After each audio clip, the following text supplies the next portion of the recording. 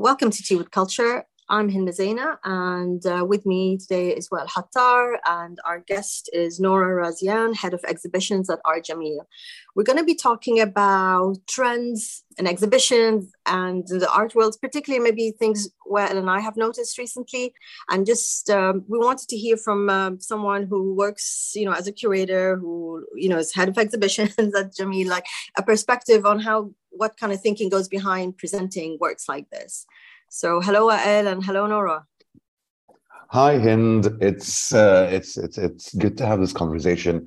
Nora, who's currently head of exhibitions at Art Jameel, also did her time through Tate London, as well as sort of kind of covering larger museum types and different forms of institutions.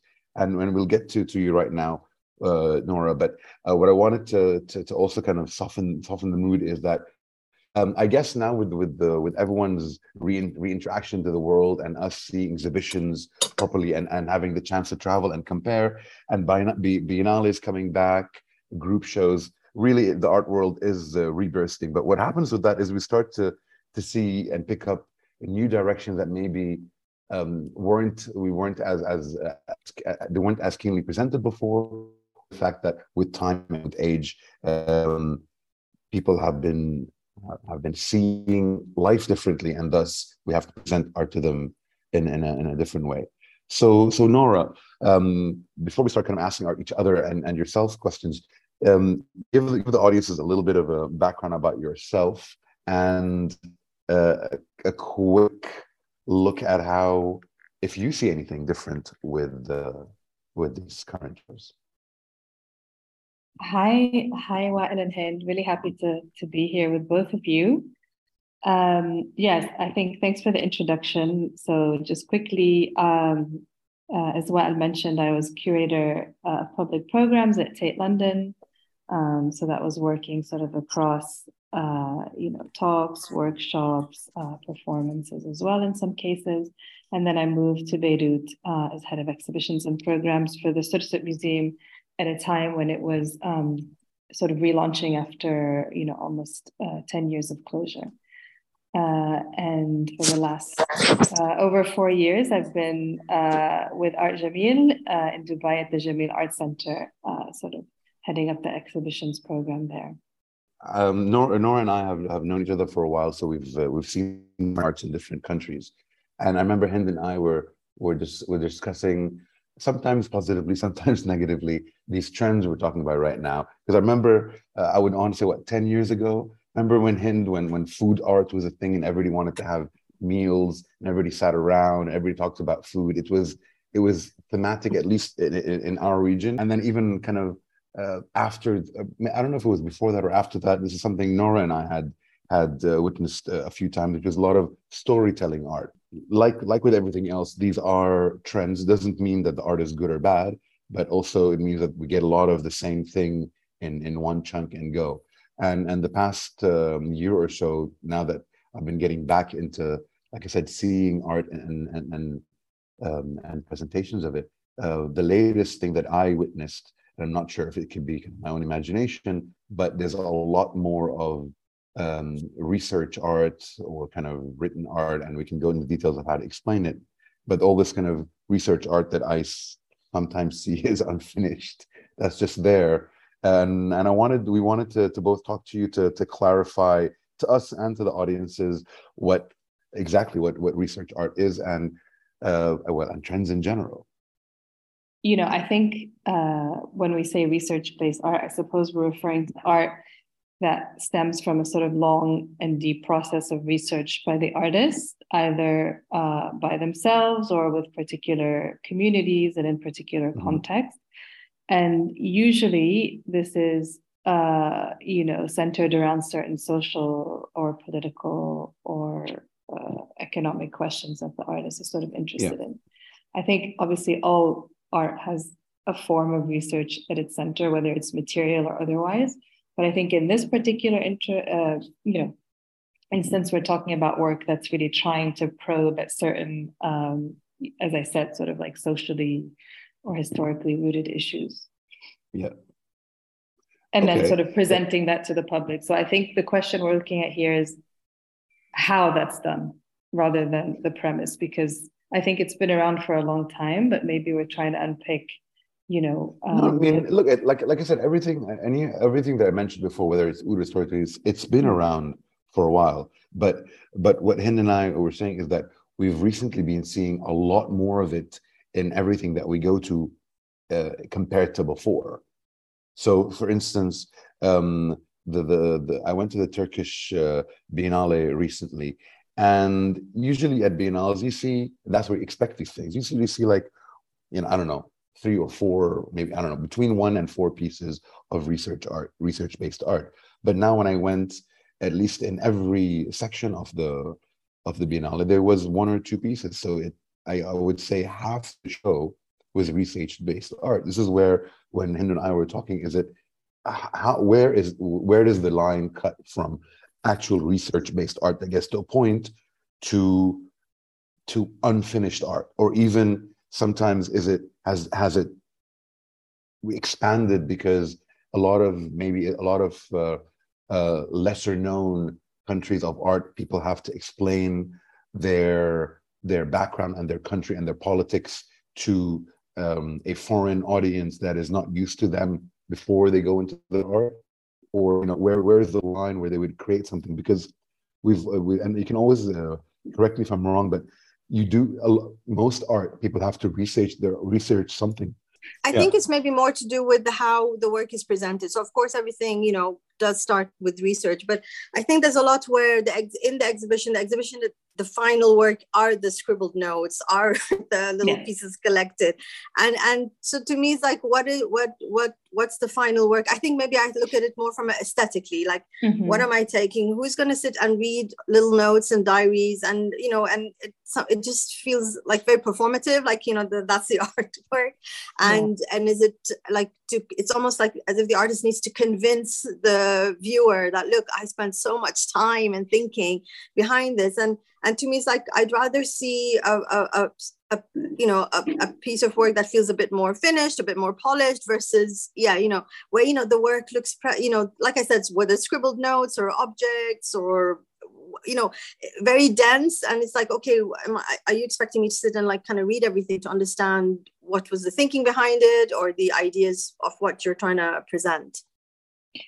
Yeah, and I think this is what I was trying to get to in terms of, how is that body of research translated then into an artwork, and how are you expecting different kinds of publics to engage with it, to one, I suppose, understand the ideas and questions and propositions behind the work, but also how is that an aesthetic experience as well? And I think, Wael, we saw the Istanbul Biennial together, and I saw different kind of biennials over the summer, and obviously, the type of work will be sort of brought in by curators who have particular interests as well. So I wouldn't say every single one sort of, I suppose, had that trend, because I suppose the Venice Biennial is very different, obviously, in terms of tone and format and content. And something like the Istanbul Biennial, which is very much sort of engaged with the city, engaged with like opening up access to spaces that are not normally viewable, and sort of thinking about particular geographic and geopolitical contexts as well. So I think that informs the kind of work that's sort of brought to the public in a way. But I think, backtracking in terms of like what kind of experience are we giving the audience, and what are we asking them to take away from this? So I think, in some instances, there was a lot of documents presented, either in a monumental way, sort of on the wall, but still as documents, or either in the form of like almost, walking into somebody's kind of desktop with videos or sort of everywhere, so is it enough to sort of present the research, as we're saying, and what does that do? Where's the proposition there? So you're presenting the research, but we don't understand what you're proposing. What's the question that's coming out of it? What's the critique that's coming out of it?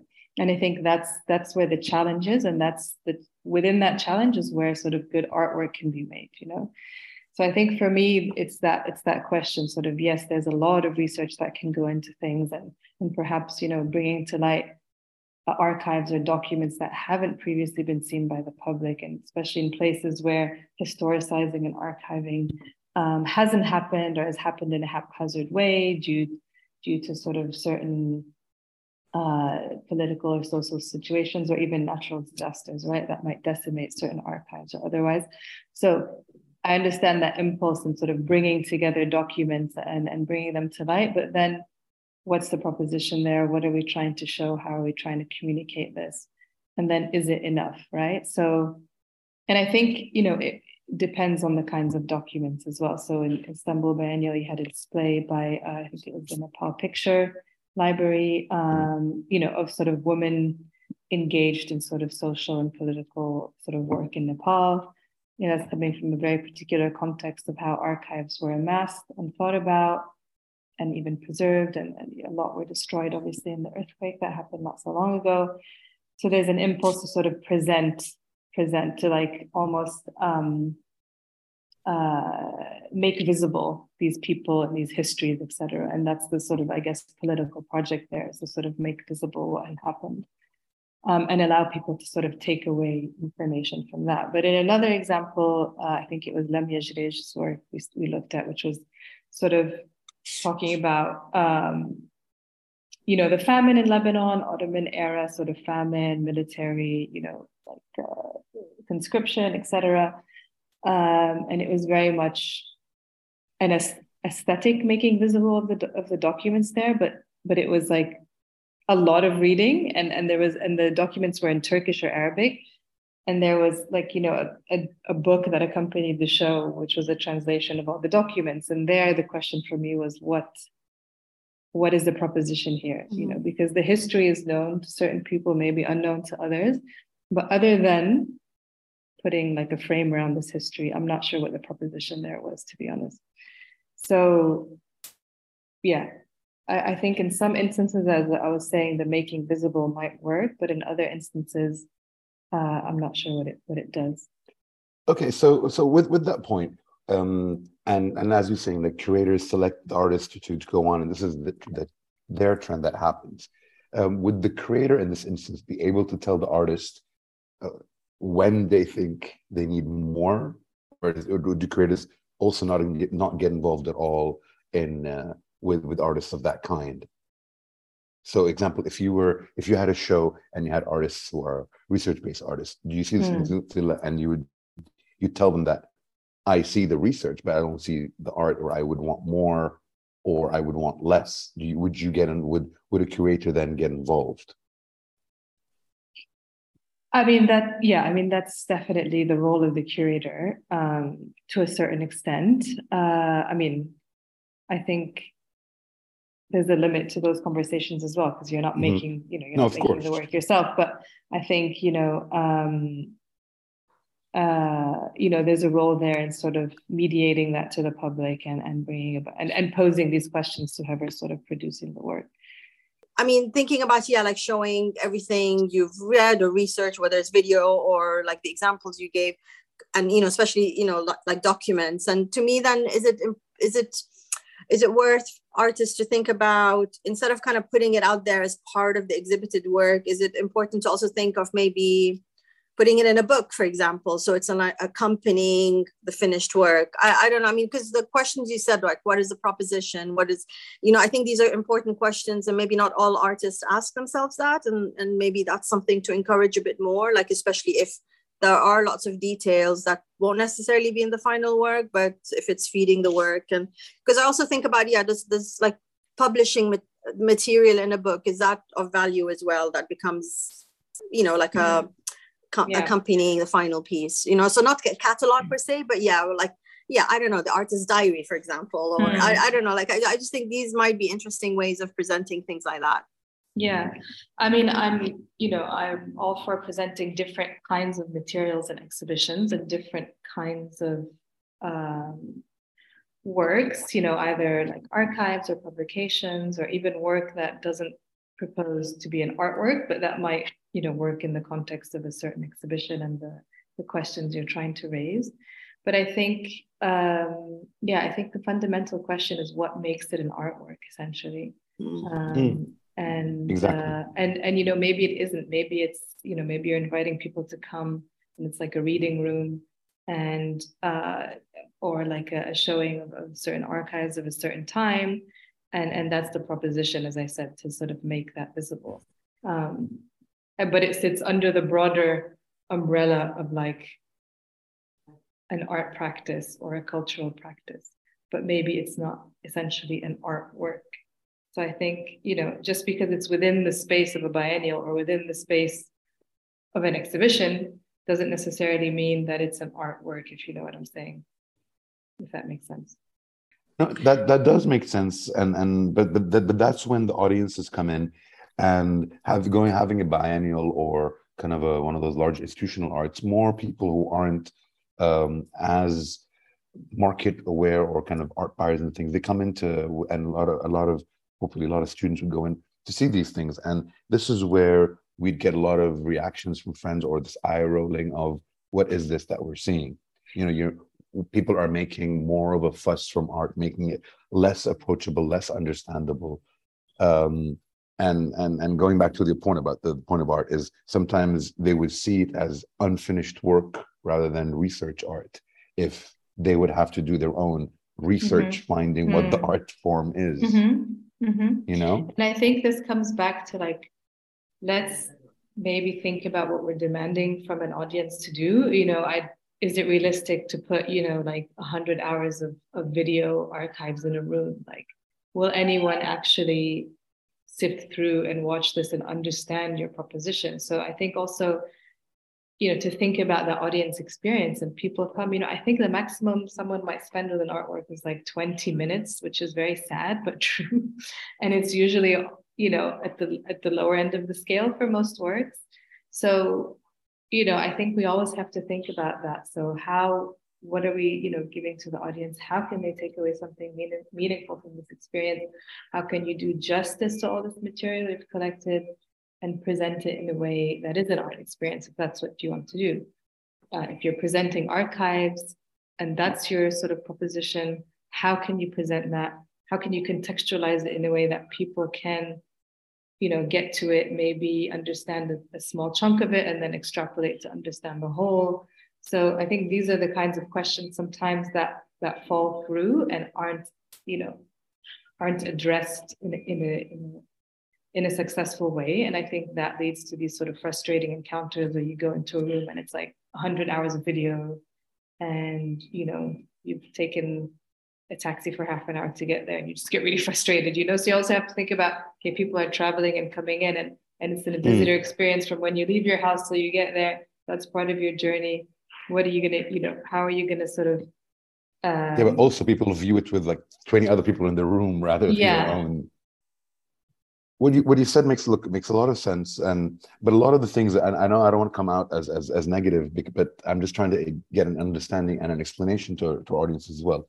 So historically, in my background as an installation artist, there's a lot of a need for understanding of space and flow, and how audiences view something and interact with it. And when in the beginning of our podcast, you guys had talked about the aesthetics of when that comes in to a research-based art.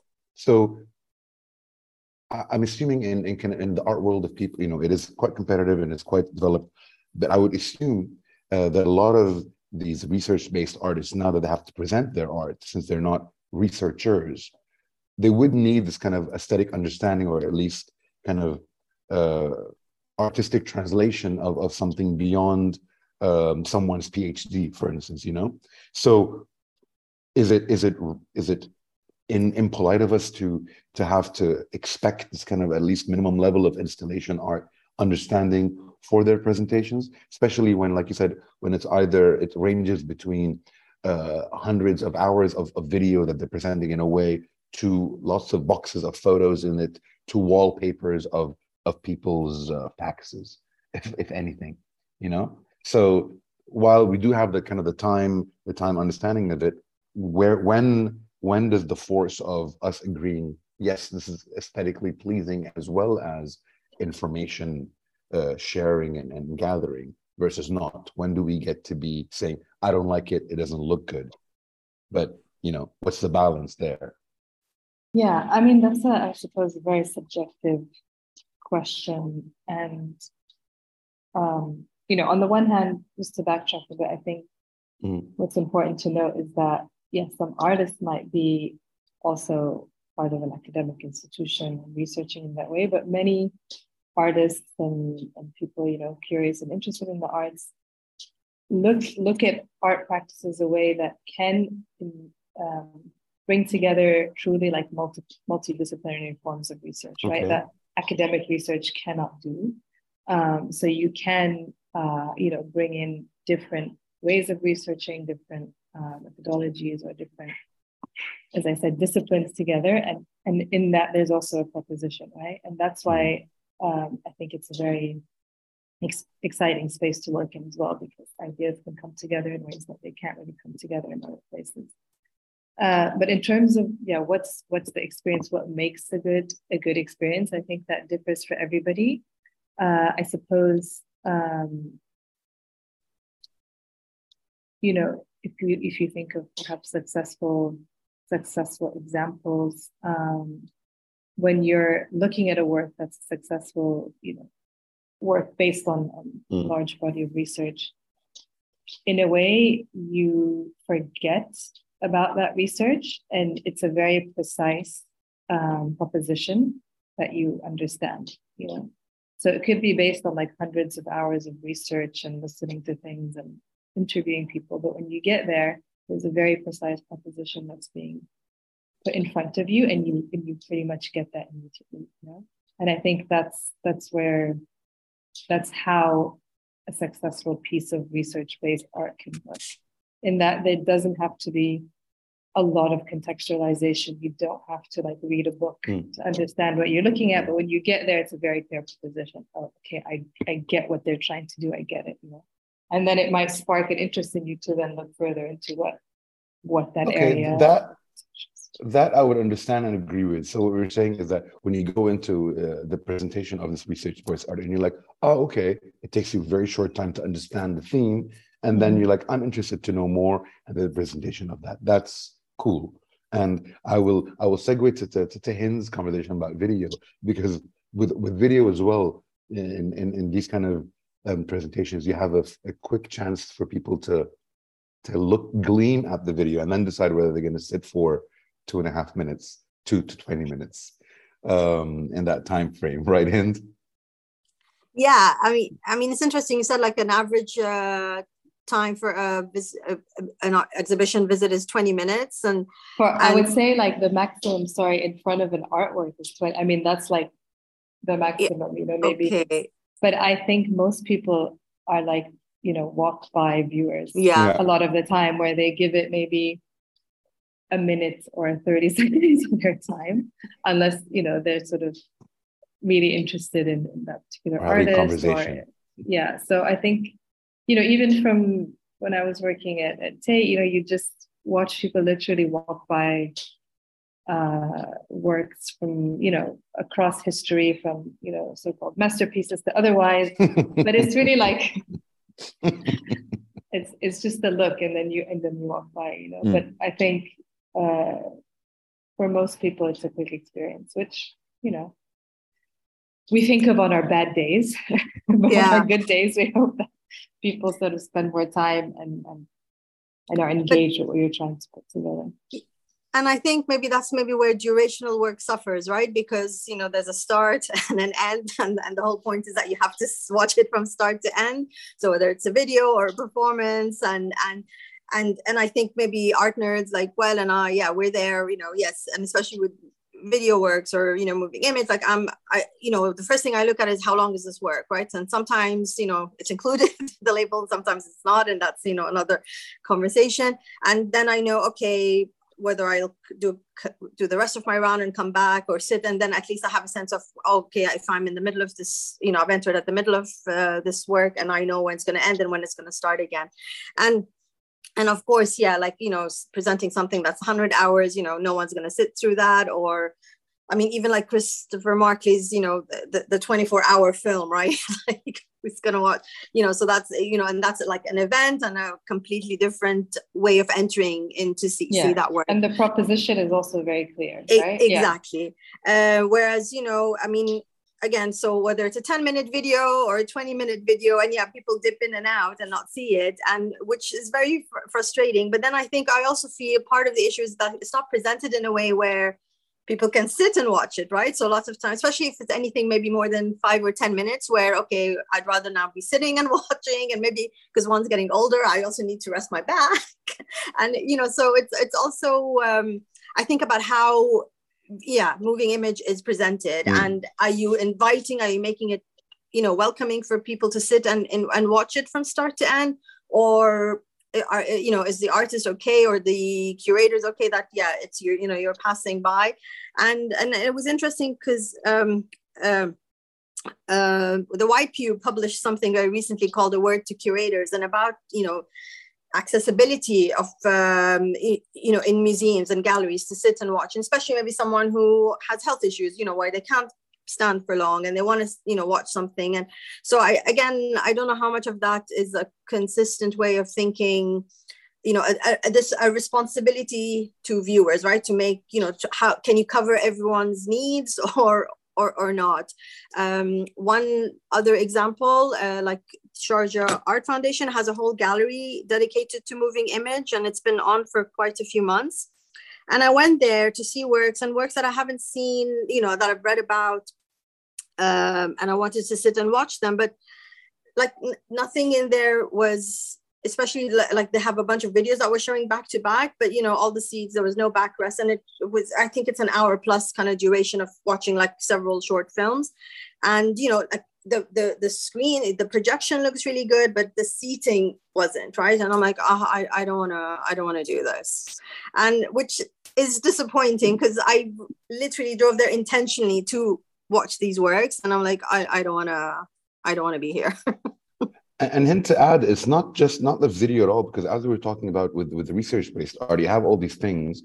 And I remember a lot of the times the person standing there would tell us, oh, you can open the box and look through the photos. But then again, when you have all these kind of letters and messages and things, you have to stand, at least you get a bench, but you have to stand there and read things and reread it to understand all the art speak that's in there as well. It's not the most, so they want people to just, unfortunately, walk through it and then by osmosis understand the research that was there. But yes, with the video, at least with this one, we need light. When the video, sometimes you sit in a not very dark room showing things, and then you're hearing the sounds from the outside, and it gets flashbacks of the 80s in the cinema when you're watching a nice calm movie and someone's Arnold on the other side exploding at you, and you're like, I'm watching two movies at the same time. So this does happen with video shows. But like I said, even with the research ones, there isn't a library for you to sit at and go through it, which and I haven't seen any of the library work that they have at Art Jameel, but it's I don't know if this goes into it any of it at all. But going now to Nora to continue what Hind was mentioning, how far do you guys, when you create and prepare, not you as an Art Jameel, but you guys as creators and presenters of art, how far do you go into thinking where people can sit and relax and have the chance to go through things? Yeah, I mean, that's of course super important, and it's part of the whole experience of the show that you give people time to rest and sit. Of course, if the video work is longer than a few minutes, definitely need a place to sit and experience it. Of course, it's always tricky to show video installations within a gallery context, because they're not made for that. Sort of acoustically, it's always a challenge. Sound leak is always a challenge, especially when things kind of open onto each other. You don't want to have a build-heavy exhibition. And even black boxes are not the best experience in the world, right? You feel a little bit claustrophobic when you're in there. But I think, it's always a question of, how do you show things, and just, a lot of places are turning, are having these kind of like set rooms where they show film works, and we also have that at the Jameel Arts Center. But of course, you know, you can't accommodate every kind of film in the way it should be seen, definitely. And the way people also like to come and sit in exhibition spaces as well is quite particular. You know, some people might not like to sit down next to a stranger, for example. So if there's people sitting down, they wouldn't go sit down next to that person, or they might decide to stand. So, you know, you have to like think about all of these ways that people might see it from the different angles of the room, and how much time they're able to spend there. Yeah, I think it's a challenge that's that's ongoing, I guess. And you know, in the show now we have on at the Jameel Arts Center in Ocean Every Drop, one of the works, you know, the artist's proposition was to have the screen slightly tilted and, you know, quite an enlarged size, and to enable a certain kind of viewership as well, right? So, you know, there's the sort of project on the wall, straight up black box, but then you can play with that dynamic and think about how video is shown. How can it be more immersive? Can you play with scale and the space and all of that as well to kind of create a different experience? There's one little pet peeve I have when it gets to sometimes research or video, is that, you know, a lot of these group shows or presentations, you have like a little write-up about the art piece so you can have an understanding before you get into it. But sometimes when it's a black box, the write-up is on the inside and you're like, what am I looking for? Or even with the research-based art, you can't tell what is the write-up and what is part of the research. So again, I think more and more these things should be taken in mind. And I remember the only reason I had the reason I look out for this is because in my history of work with, when I did the installations, that was a point that I needed to know in the flow of the art, where to place that blurb. And I had arguments with some not necessarily curators, people who are constructing the locations about, no, I need it here. And they wouldn't understand that the flow is it. Like, if people walk from here, I'm like, yes, but I need them to read this before they see anything, vice versa. So that gets, again, I don't know whose responsibility, if it is the curator or if it trickles down, but these things also get need a different way of viewing in these kind of larger mass shows that present art to us in the bucket load when it comes to biennials. Yeah, I think because it's like labeling in general sometimes, like some, you know, museums or galleries do it really well and some don't. And I always like, why is there no consistent kind of, you know, where like there's one base where everyone, some kind of rule that is followed? Because yeah, whether it's font size or where it's placed, because sometimes labeling also, like, they'll group works, but then the labeling is in another area, so you don't know what work, you know, what piece is what and whose art is whose, and yeah, I don't know what is usually the conversation with labeling. Is it something that comes at the very end, or does it again vary depending on the exhibition and the type of space? No, I mean, there's definitely also best industry practice, right? So making sure it's readable for people, and it's clear and everything, and that the language you're using is not too convoluted and quite accessible and to the point, I guess. I mean, for me, that makes, you know, the most successful way that you can enable the audience to sort of understand something about the work without over-determining their experience of it either. Yeah, I think, you know, successful, as you said, exhibition design is part of the experience, right? So those things are very much part of the design of the exhibition and how you lay it out and how you think about it. Of course, you know, as everybody knows, things change when you're on the ground and installing, and things might change. But essentially, this needs to be factored in the way you're sort of thinking about the flow of the exhibition and designing it from the start. And I think, you know, some institutions go for very low-key, basic labels, and some try to also think about the exhibition space as a space where you can like look at this, you know, propose interesting design as well, and sort of try out different kinds of exhibition experience as well. And another thing that I just thought of and remembered is, like, also now I've seen a few where they have a QR code, so you're supposed to now scan your phone to look at it. And what if I don't have a phone, or I don't have enough battery, and it's like, I just want good old fashioned text in front of me. Yeah, it's the same problem with menus. Exactly, right? It's like, and the internet's not working, and I know, I think it's some places they present it, they think it's projecting, oh, you're using the latest technology, and I just feel it ends up making it even more inaccessible, right? Because not everyone, or not, even with different generations, not everyone's carrying a phone or a smartphone, etc. Yeah, sure. I mean, QR codes have been around for a while, but they did get, actually became useful during the pandemic.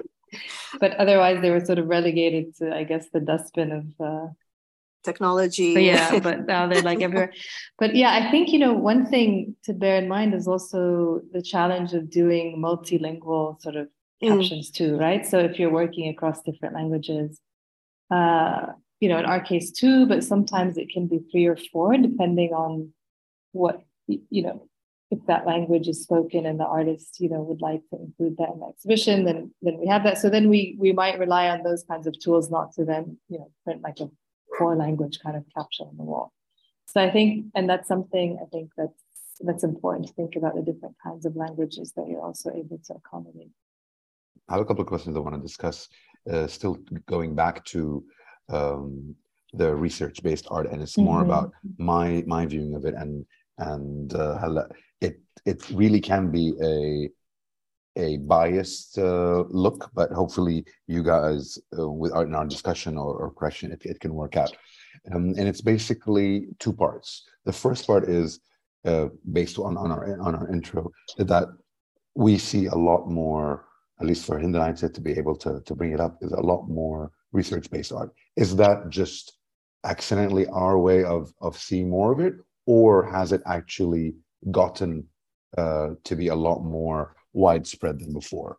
And the second part of this question is that the different times I've experienced it, whether it was in Sharjah or Germany or Turkey, and the different biennales that are there, or larger institutions, most of it was always developing countries, or like I said earlier, sometime beginning of our talk, from countries that aren't as aware to the European/American audiences. Again, is that accidental, that what I've seen, or is it something where the people from these countries have to explain their background and history and notions to the American European audiences?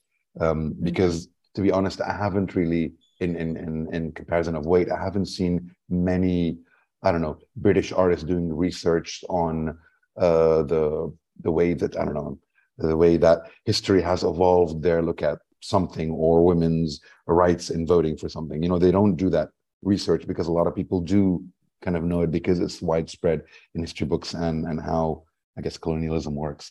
But is it just us accidentally viewing it, or has it been a trend, and B, does it actually work more for different geolocations than others? Okay, a lot of questions there. I think they're not necessarily questions for you. We can discuss them all together, because I know Hind and I had talked about this before, which is why it came up. But we've been seeing it more recently than not, and we've been seeing it in more Asian, African areas where people have to explain themselves as artists to a more established audience and crowd. Sure. I guess, one thing is what you're saying is to sort of acknowledge a kind of dominant culture, perhaps, or where the concentration of museums and biennials and cultural institutions are, which is in sort of the European and North American, perhaps, kind of spaces. Yes. For the moment, although that's changing, of course, quickly. Of course. And the other one is just to think, just zooming out on this idea, I think we'd all agree that we're going through globally a period of crisis for the last, 5 years, not just the pandemic, but, in terms of sort of global conflicts and otherwise, and all the sort of protests we've seen before the pandemic and after and all of that. So I think when there are these bigger moments of social tensions and changes, a lot of people are more interested in looking into, bigger questions around repressed histories, the history of it all, or social issues, or making visible sort of certain social struggles. So I think that like backdrop informs some of the maybe curatorial premises that are happening, and the curatorial sort of ways of working that are taking place, is that we're going through this kind of moment, one of the moments of upheaval of recent history. On the other hand, and this comes into this idea of, where these exhibitions might be taking place. And of course, the art world and cultural sector has, of course, becoming more and more globalized in a way. And again, I refer to this backdrop of like the last 5 years of calls for more inclusion, revisions of histories, ideas of repair and apparition, and like wanting to showcase more global voices that talk back again to these questions, which again comes back to this idea of the dominant culture that is to be contested in a way. So like asking people to sort of come and contest these histories, contest this dominant cultural form. But again, it's inviting people in answer to certain things. And I think that's what you're sort of talking about. It's like, privileging perhaps artworks that talk about a certain place, talk about certain social issues that then allow a certain understanding of a place when they're presented in certain contexts. They might function very differently when they're presented in their own context, but when you extrapolate them and present them in a different context, they, by virtue of that context, sometimes function anthropologically in the way viewers might come to them. So I think that's what you're also trying to get at in a way. I know, like, I just want to say, like, Nora really helped, I think, explain things and put things in, context of, and to think about, why certain decisions are made. So no, I feel it was quite useful, at least even for us. So I'm glad we had this opportunity to have this conversation. Thank you. Thanks. I really enjoyed it as well. And thank you everyone for listening. You will hear from us soon. Goodbye.